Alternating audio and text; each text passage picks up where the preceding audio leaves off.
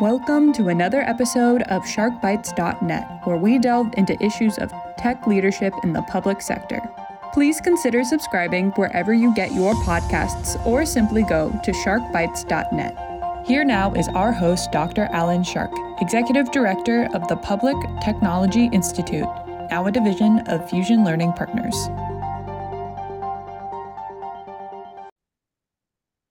Hi there, everybody, and welcome to another episode of SharkBites.net as we begin, believe it or not, Season 4. So happy New Year, everyone, for the year 2024. And we're very fortunate today to have Stacey Mansker-Young, who is joining us, and you're going to hear a lot about her background and some fantastic stories and things that she has done and continues to do. So welcome, Stacey. Thank you for having me, Alan. So you have been employed by the City of Chicago for some 22 years in the Department of Innovation and Technology as a Deputy Commissioner of Policy, Planning, and Management. I'm going to guess that over the years, that name probably has changed quite a bit, and you've seen an awful lot. But you were one who oversaw all the information technology strategies, the leadership, organizational change management, planning, governance, portfolio management, the whole city. Today, you are now working with one of my favorite companies. And I can say that because Plante Moran is a Midwestern consulting group that I've worked with for the last decade. Classy organization. In fact, it reminds me that I was on an advisory role to a city, and I was asked to help in them in choosing a vendor to do an IT assessment. And when I saw Plante Moran, I said, "Oh, I need to recuse myself. I know them." And they said, "No, we know them too. And if you can be objective." And I said, "Yep." And guess what? They got the gig. So you joined Plante Moran in 2021, where you continue to advise CIOs on technology strategies, opportunities, planning, executive programs, all different kinds of things to help them improve their IT capability. So you have an amazing background. So I always start these conversations is at what point, let's say in your childhood, however you want to dial back, did you become attracted to technology and perhaps more specifically information technology, or was that something that came later on? Actually, it came in high school as it was time to go to college. I had done some internships with IIT and Fermilab, and it kind of perked my interest in technology. And so that drove me to my decision to attend the University of Illinois, majoring in electrical engineer. However, 2 weeks into the program, I looked around and I figured out this was not where I wanted to be at that time. I still love technology, but actually coding and learning the principles of coding and all those things that come with it, that wasn't my lane. So I moved over to the College of Business. And during that process, the aha moment came in that, I may want to do technology from the business side of it.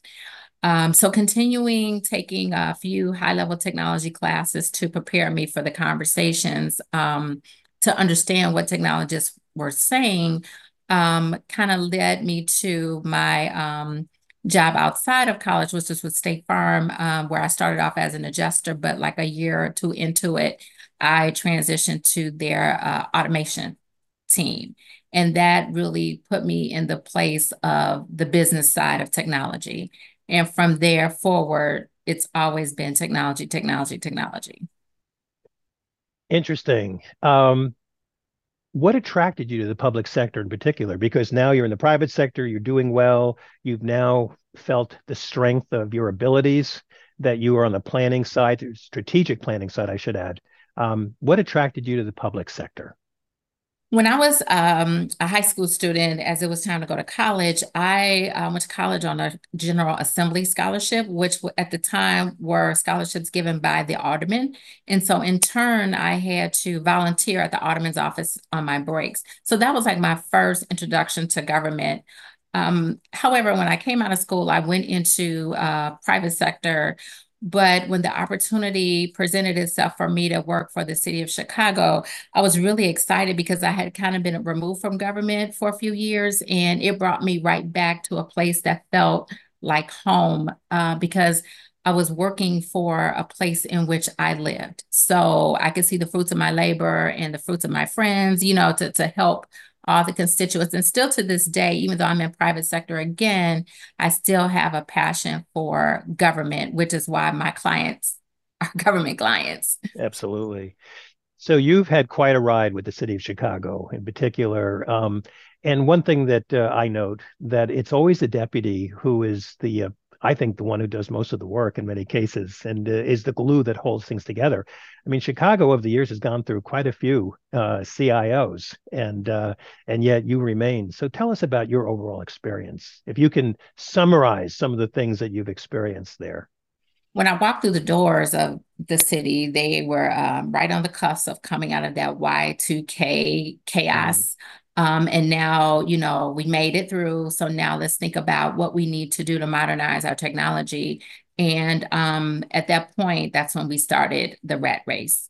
And for a good thing, because we were changing everything. And over my 22 years, we've upgraded, well, we moved to an ERP and upgraded our ERP. We've gotten off the mainframe. We've moved our phone systems to VoIP phone systems. We've developed CRMs, licensing and permitting systems, you name it. We've done it in that technology space to kind of modernize our infrastructure. We've also began moving to the cloud. And more importantly, IT always has a back seat. And towards the end of my tenure at the city, we had a seat at the table, telling our story, getting people to understand, writing the rules of the road. So those types of things. And it really positioned the IT department in a place where they were no longer a backseat driver, if you will. So did a whole lot of things with the city. The city has gone through a positive transformation in their technology stack. So over the years, how many CIOs have you worked under? Oh my gosh.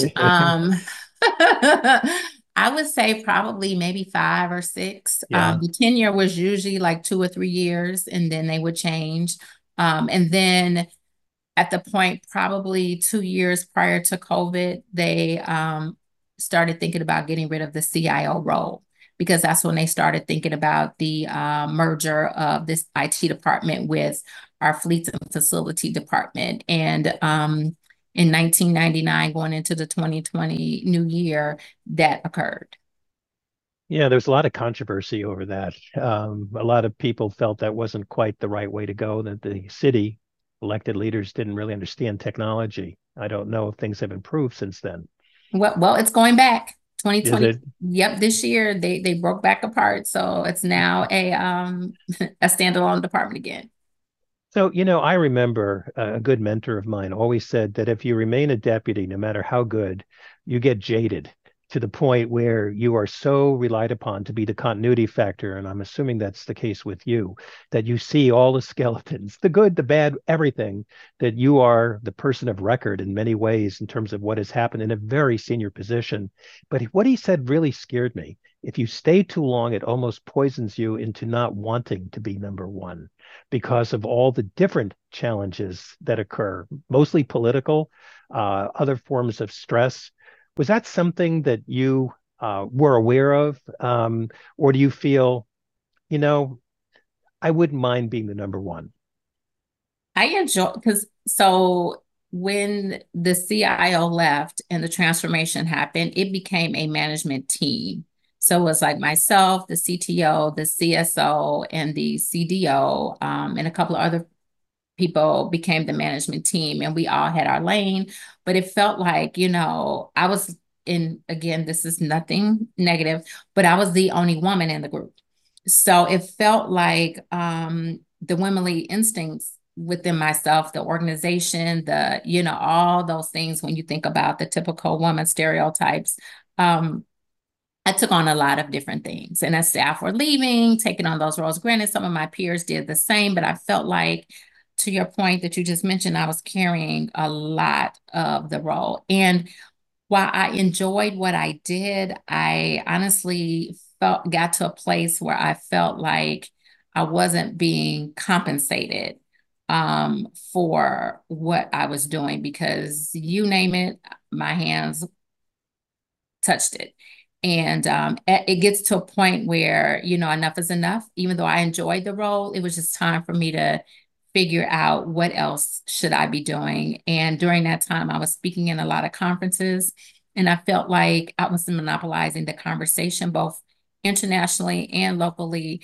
And at that point, I said, you know what? We've done a lot in Chicago. It's time for me to give back to others and take my knowledge and just start helping other municipalities to at least get to where Chicago was at that point in time and better. So those were things that took my decision to take on a new role. But I'm not jaded of the old role. I am. I'm just at the point to do something else. Got it. So you've seen an awful lot. I have too over the years. I'm actually my 20th year here at PTI, which is unusual these days. How do you see the role of the CIO evolving or changing? And certainly it has from, the head of IT to a much, and you alluded to that, sitting at the strategic table with the highest level decision makers. How has that journey been as you see it, and how is that evolving from what you see?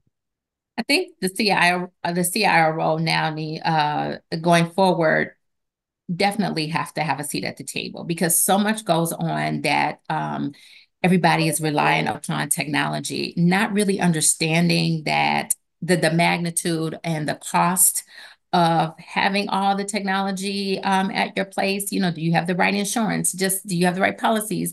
And I think the CIO really, really needs to take a seat at the table by telling their story. We've got to, do better at telling a story. I went to a workshop before, and this woman, she talked about how to get to the table.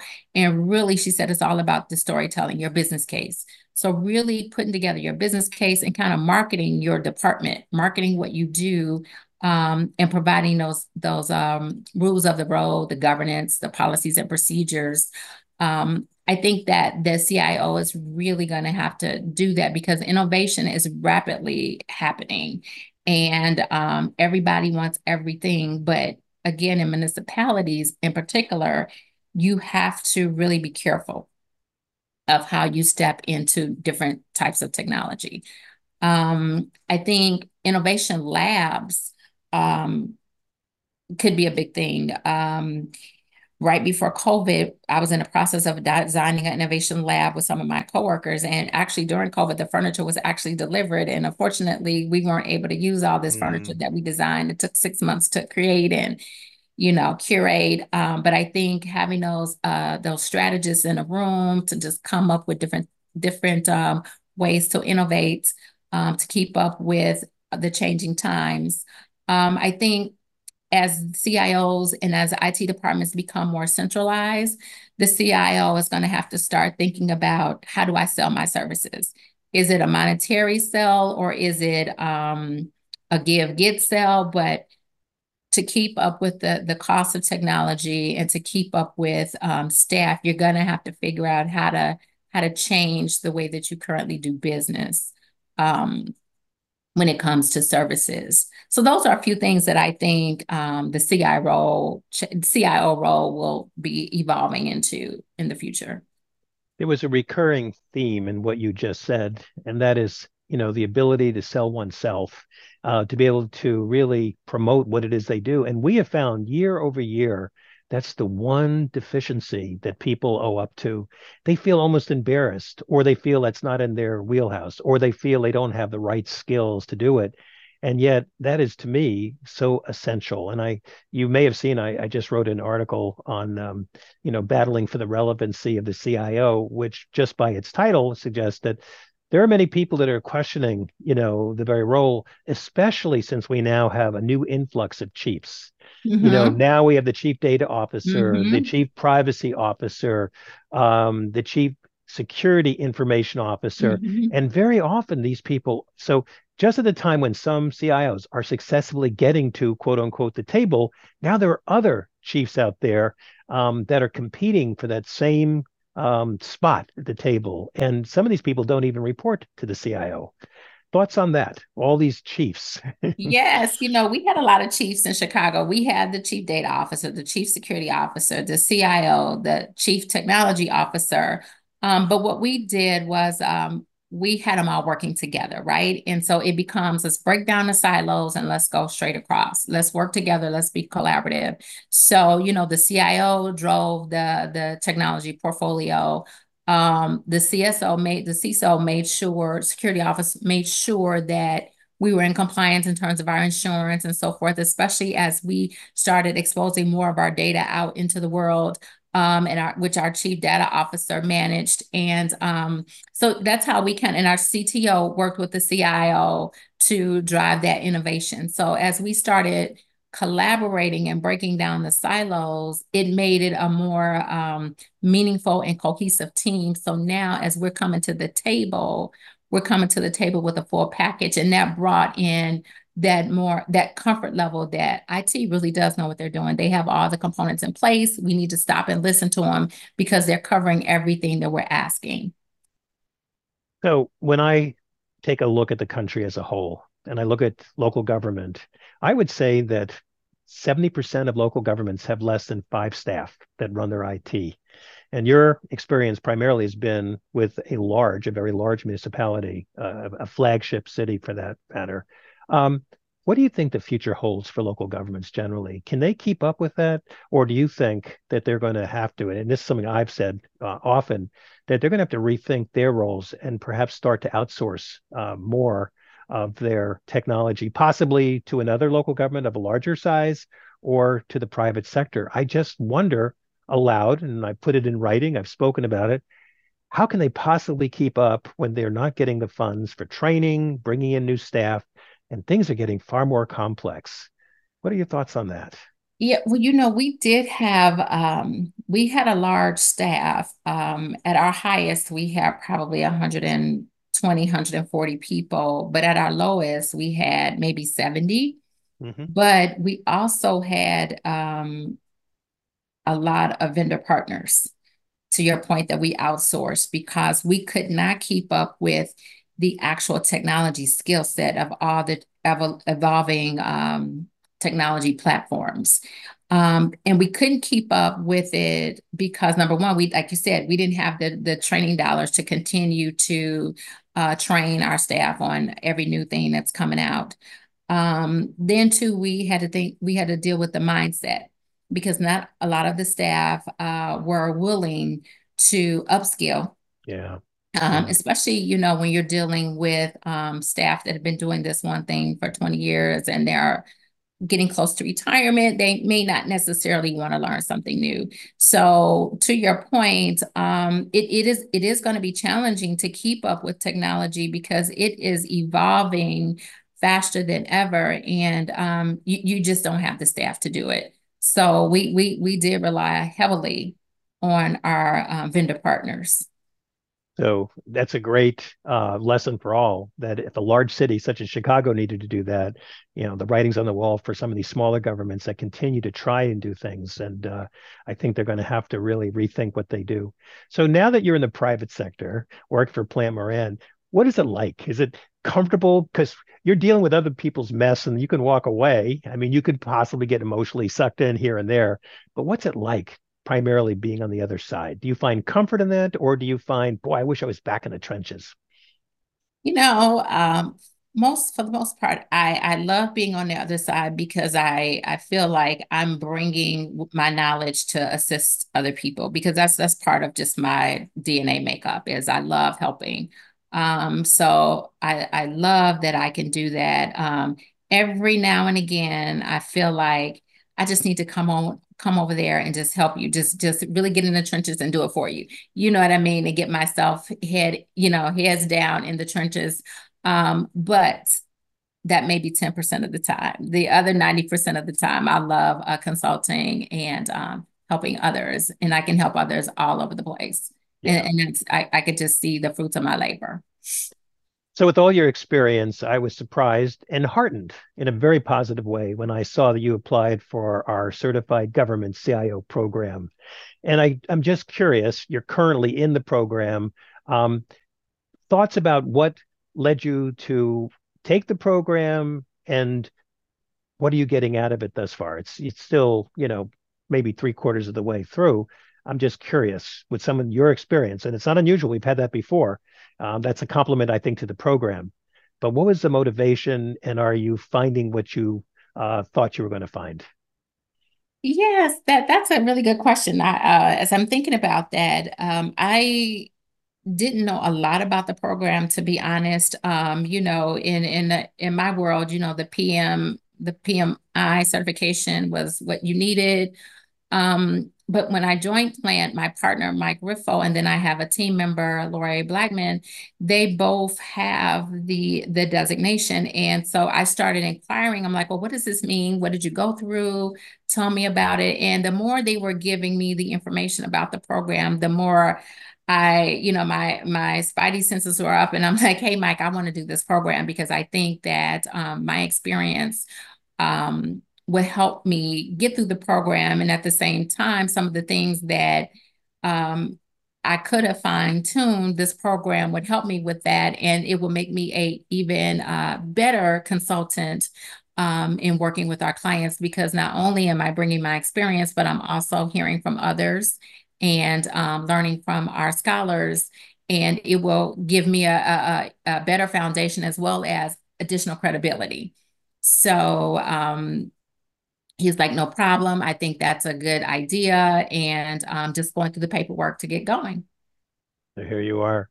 Mm-hmm. So, and we're glad you're in the program. So, where do you see yourself in 10 years? I mean, you have a lot of ambitions. You're doing a lot of good in the public sector for government. Obviously, you have other interests as well. If one was to look ahead, what would the future look like, say, in 10 years from now for you? Oh, that's an interesting question.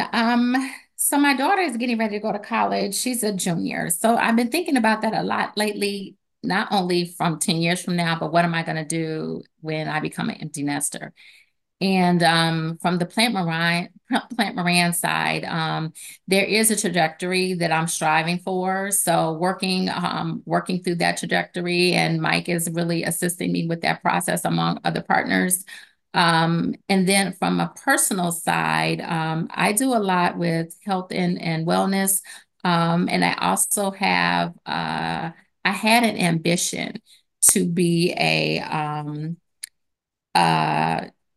sports and entertainment lawyer. And I started the process and then I stopped, but it's still gnawing at me, but I don't think I want to become a lawyer anymore. I think more from an agent side. And I'm saying that to say my daughter wants to get into the space of entertainment. And so I said, hey, maybe I'll take some classes about agency and become a momager, so to speak.